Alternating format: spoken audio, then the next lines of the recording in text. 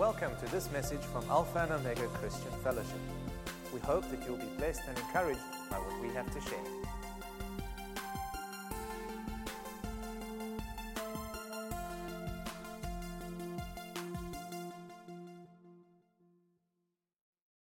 Today is Palm Sunday. I don't know what these palm leaves conjure up in your mind.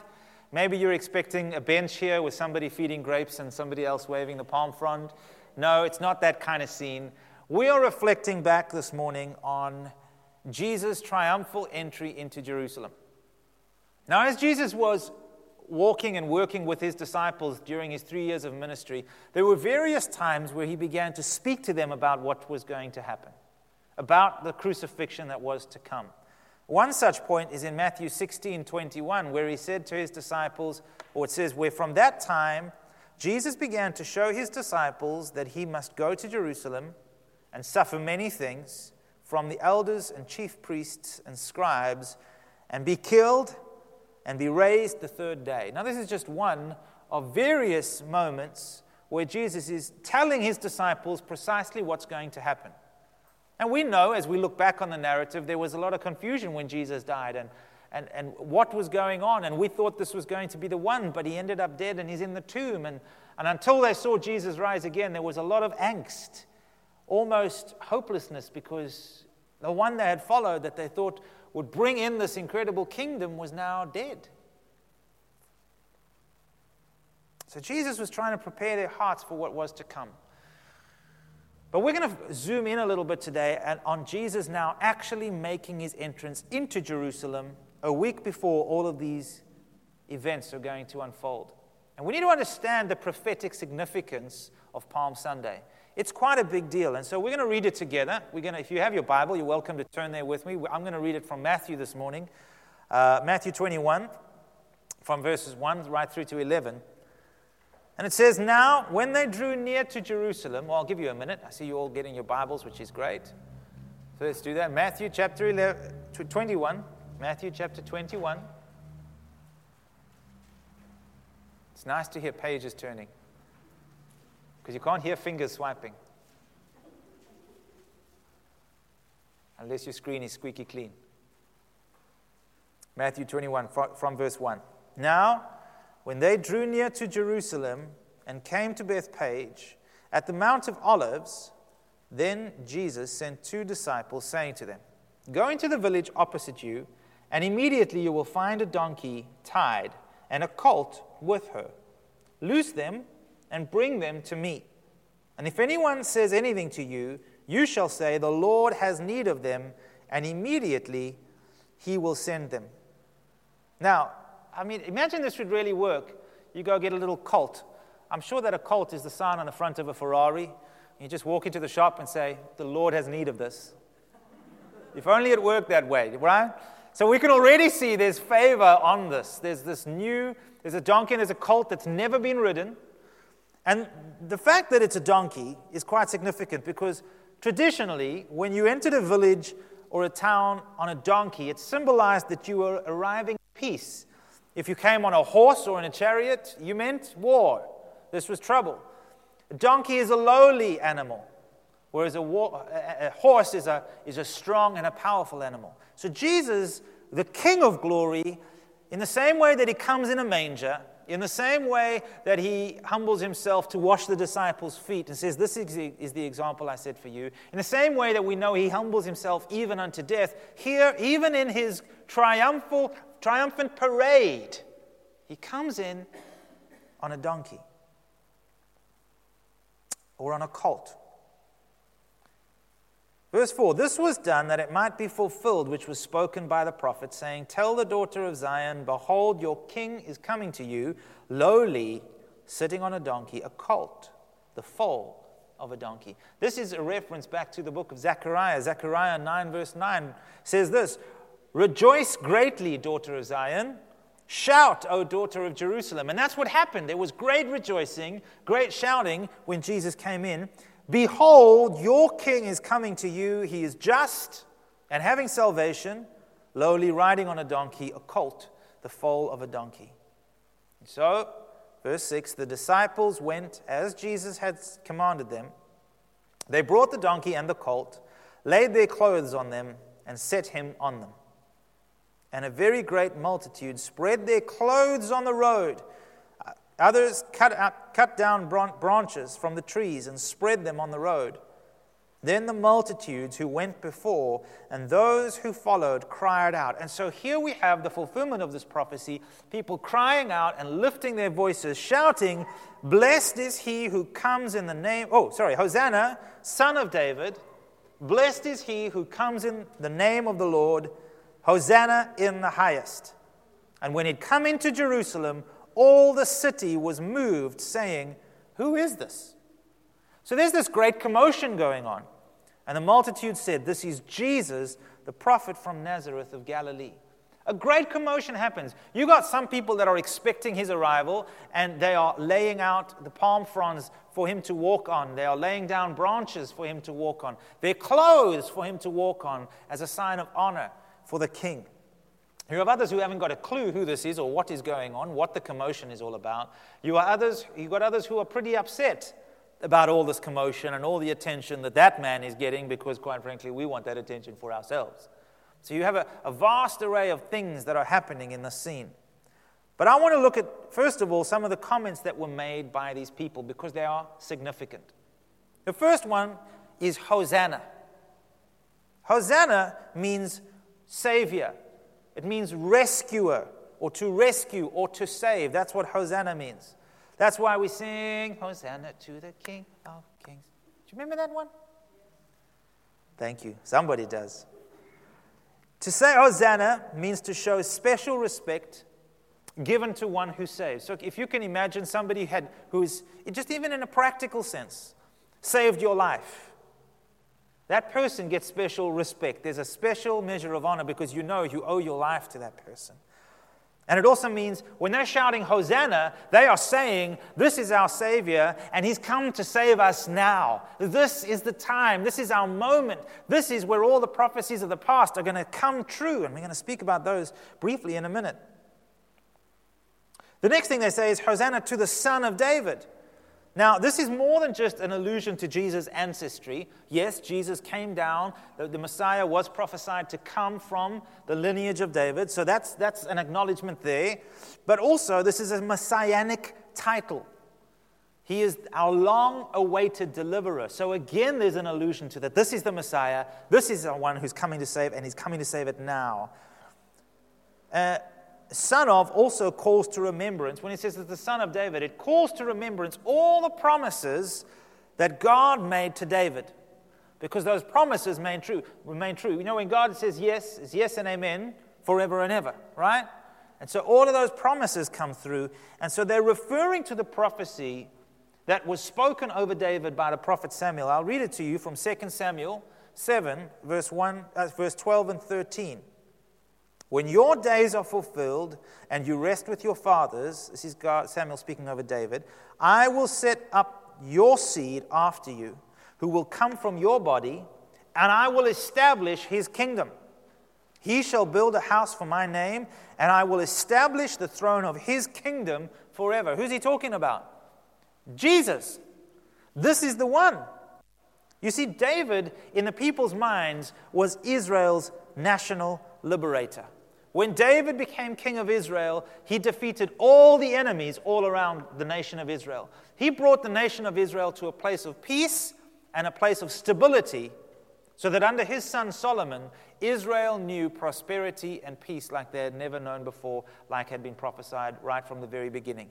There's a beautiful allusion, I won't go into the detail, but under Solomon, that each man had his own vine. He sat under his own vine and his own fig tree. In other words, each one had his own place where he could exist and enjoy his vine and his fig tree. Clearly, that's a big deal for Mediterranean people, you know, of that era, to have a vine and a fig tree, big deal. But basically, each one had his place, each one had his provision, each one had peace. And this framed their expectation of what Jesus was about to do. Why? Israel at that moment was under Roman occupation. And they were under leaders that were corrupt. The Pharisees, the the Sadducees, the scribes, many of the rabbis. There was a corrupt system in place where they were holding and wielding power. And here came the promised Messiah who was going to liberate them from all of these things, was going to overthrow Rome, was going to deliver them from their captivity and bring them into the place that they read about in their history books, that their grandfathers and their great-grandfathers had told them the stories about, where each one had his own place and his own vine and his own fig tree, and he dwelt in peace with his family. And so this is their expectation when they're shouting these words, Hosanna to the Son of David. That's all wrapped up in that one statement. The next thing they say is, blessed is he who comes in the name of the Lord. To come in the name of means that you come in the authority of, or are sent by, and therefore representing. So blessed is this man. We recognize that he is the one sent from God to us to be this Messiah and deliverer. Hosanna in the highest. Not just Hosanna, but Hosanna in the highest. Great, promised, long-awaited, prophesied Messiah. He is here. So the people, with great excitement, they lined the streets. They threw down... we had scenes of this in our country in 1994. When did Nelson Mandela come out of prison? Even there. Not literal olive branches, not literal palm leaves, but celebration and jubilation that he had come, and this new leader was going to come and lead us into a new reality in South Africa. That was what the people expected. But their expectation of what was going to happen and what Jesus was going to do left many people confused and disappointed. Because Jesus didn't overthrow Rome. He didn't come and take a seat on an earthly throne. He came and ushered in a kingdom that looked completely different to every expectation that they had. And even the disciples were left confused and disillusioned by what took place on the cross. Tony Fitzgerald has a saying that I really enjoy. He says, when we find that we are disillusioned, we realize that we had an illusion to begin with. When I find that I'm disillusioned by my situation, chances are I had an illusion to begin with. I had an illegitimate expectation. I didn't receive, or things didn't work out the way that I had planned or the way that I thought they should. And so the question I want to ask this morning, and the direction I want to take this incredible event, is to see what happened there and to personalize it and bring it into my heart and into my relationship and my experience of Jesus, and ask the question, how is it that I should welcome in the Savior?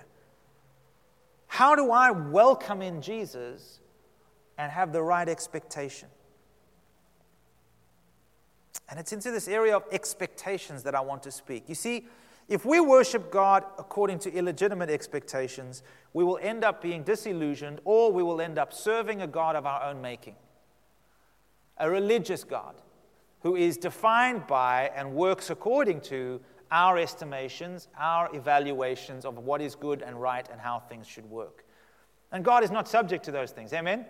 As much as we may want him to be, he is God, I am not. And I need to allow the Word of God himself, Jesus, to frame my attitude of worship, my expression of worship and discipleship, as well as all the expectations I ought to have of what relationship with him means, what his death on the cross meant for me. It's important also that the experiences of others, or even my own personal experiences, don't shape or outline the expectations I have of God.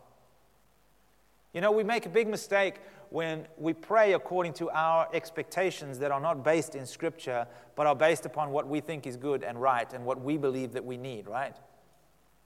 You see, if you allow your personal experiences to determine your expectations of God, of the majesty of who he is and what he can do, you will find that you will never go further or rise any higher than your best past achievement.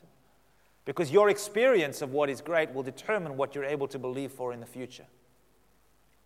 I believe God in Jesus. Put it to you this way. Jesus said the words, if I be high and lifted up from the earth, as we see he was on the cross. I will draw all men unto me, unto myself. I will draw them into an experience of the reality of who I really am. Not just a natural experience, but a spiritual experience which has natural outworking, which is powerful, which stems from the one to whom glory and honor and power and might and dominion belong. So how is it that God expects us to welcome him, to welcome his word into our hearts? And what expectations does he say we ought to have as we engage with him? Well, the first place I want to look to is Hebrews chapter 11, verse 6. It says this, "But without faith it is impossible to please him, for he who comes to God must believe." Let's say that again. Must believe that he is. What does that mean? That he exists, and that he is, not just that he exists, but that he exists as he says he exists, that he is self-defining, and that he is the rewarder of those that diligently seek him. You see, for us to come to God, the way we welcome him into our presence is by believing him first and foremost. By believing him. You see, Old Covenant and New Covenant, one thread remains the same right the way through. Righteousness comes through faith. Amen? Through faith. Abraham believed God, and it was accounted to him as righteousness. And in the New Covenant, John 3:16, "For God so loved the world that he gave his only begotten Son, that whoever believes in him shall not perish, but have everlasting life." The kingdom of God operates on faith, and faith in Jesus Christ. That Jesus is who he says he is, and that he will do whatever he has promised. I'm sure you've heard this done before. You hold up your Bible. If you've got one, hold it up with me. Say, "This is my Bible. I am who it says I am. I have what it says I have. I can do what it says I can do." But maybe we should try something different. This is my Bible. The written expression of Jesus Christ himself. He is who this book says he is. He can do what this book says he can do. And because he loves me, he will do it for me. Amen. You see, that makes it personal. It's not some contract that I can just, make it work for me. This is about Jesus. Faith and belief in Jesus and what he has done. Faith is the infrastructure that facilitates the operation and the manifestation of the kingdom of God into our natural world. Did you get that? Jesus told us to pray like this: "Our Father who is in heaven, hallowed be your name. Your kingdom come. Your will be done on earth as it is in heaven." So how is it that God's kingdom comes? Does it come as a mighty warrior on a horse and subdue or every dissenting voice, put down and kill and maim everybody who doesn't agree or doesn't comply? No. That's not the way of peace. Jesus, when he wept over Jerusalem, he said, "You did not understand the ways of peace." That was his accusation. Even still, in all your religiosity, in trying to serve God, you wanted to impose him on others. And that's just not the way this kingdom works. This kingdom works from the inside out. That's why I say faith. Faith in Jesus, faith in God, is the infrastructure that facilitates the operation of that kingdom and the manifestation of that kingdom in this natural world, starting in my heart and working itself out through me. I change, I am transformed, and as a result, I change and transform the world around me. It is faith in the person of Jesus and his promises that shapes our expectation towards God. Jesus never promised us, I beg your pardon, I never promised you a rose garden. Isn't that how the song went? He never promised us an easy life or an easy road. In fact, he said, in this world you will have tribulations. But he followed it up by saying, but be of good cheer. Why? Because I have overcome this world. And in a sense, what he's saying there is, my beloved child, I'm going to teach you how to do it. I'm going to walk with you. I'm going to show you how to walk in victory. First of all, by putting my life inside you as you believe me and as you trust in me. And you will see my life begin to work itself out through you. 1 John 5, verse 4 and 5 says, for whatever is born of God overcomes the world. Jesus was born of God, right? Amen. And through faith in him, you and I too are born of God. We become born again, born from above, new creations made in the image of Christ Jesus, with the nature of Christ Jesus. And it goes on to say, and this is the victory that has overcome the world. What is the victory? Oh, that is pathetic, church. What is the victory that has overcome the world? Our faith. Our belief in him and who he is and what he has done causes us to walk a life of victory over the world around us, over the power of sin, over the power of death, over the power of the enemy and his temptations, that we may walk and know and experience true joy and peace as if we each had our own vine and our own fig tree and our own place in the kingdom. You see, this is a real spiritual reality that settles and resides deep within our hearts, so that no matter what's going on around us, we exist in a state of strength, of peace, of surety, of grace, because Jesus is that to us. Who is he who overcomes the world? But he who believes that Jesus is the Son of God. And we see it again. You see, this faith in Jesus needs to result in so much more than just, hallelujah, I'm saved, I get to go to heaven. But it's all about bringing the realities of the kingdom of God and the kingdom of heaven into my experience, into my life, that I may be changed by them and others around me may be touched by the goodness of God. It is our faith in the person and the finished work of Jesus and the Word of God that needs to define our expectations of kingdom life. So what did Jesus say about himself? What are some of the things we should be expecting? He confirmed that he was the promised Messiah. So he confirmed that even in front of Pilate. In his trial, he did so. He confirmed it to the woman at the well and to his disciples. Who do men say that I am? Who do you say that I am? You are the Christ. You are. And he affirmed himself many times. He identified himself as the Son of God, sent by God, authorized by God. And about his ministry and his purpose, Jesus himself read out of the book of Isaiah and prophesied over himself and made the revelation of that prophecy public before the people when he read out in Luke 4, verse 18 and 19 and said, the Spirit of the Lord is upon me because he has anointed me to preach good news to the poor. He has sent me to heal the brokenhearted, to proclaim liberty to the captives and recovery of sight to the blind, to set at liberty all those who are oppressed, and proclaim the acceptable year of the Lord. This acceptable year refers to the year of Jubilee. Once every 50 years, all debts were canceled and liberty was granted to all slaves. It means freedom from oppression. Now, if our expectation is that Jesus is just bringing freedom of oppression from other people, we get it all wrong.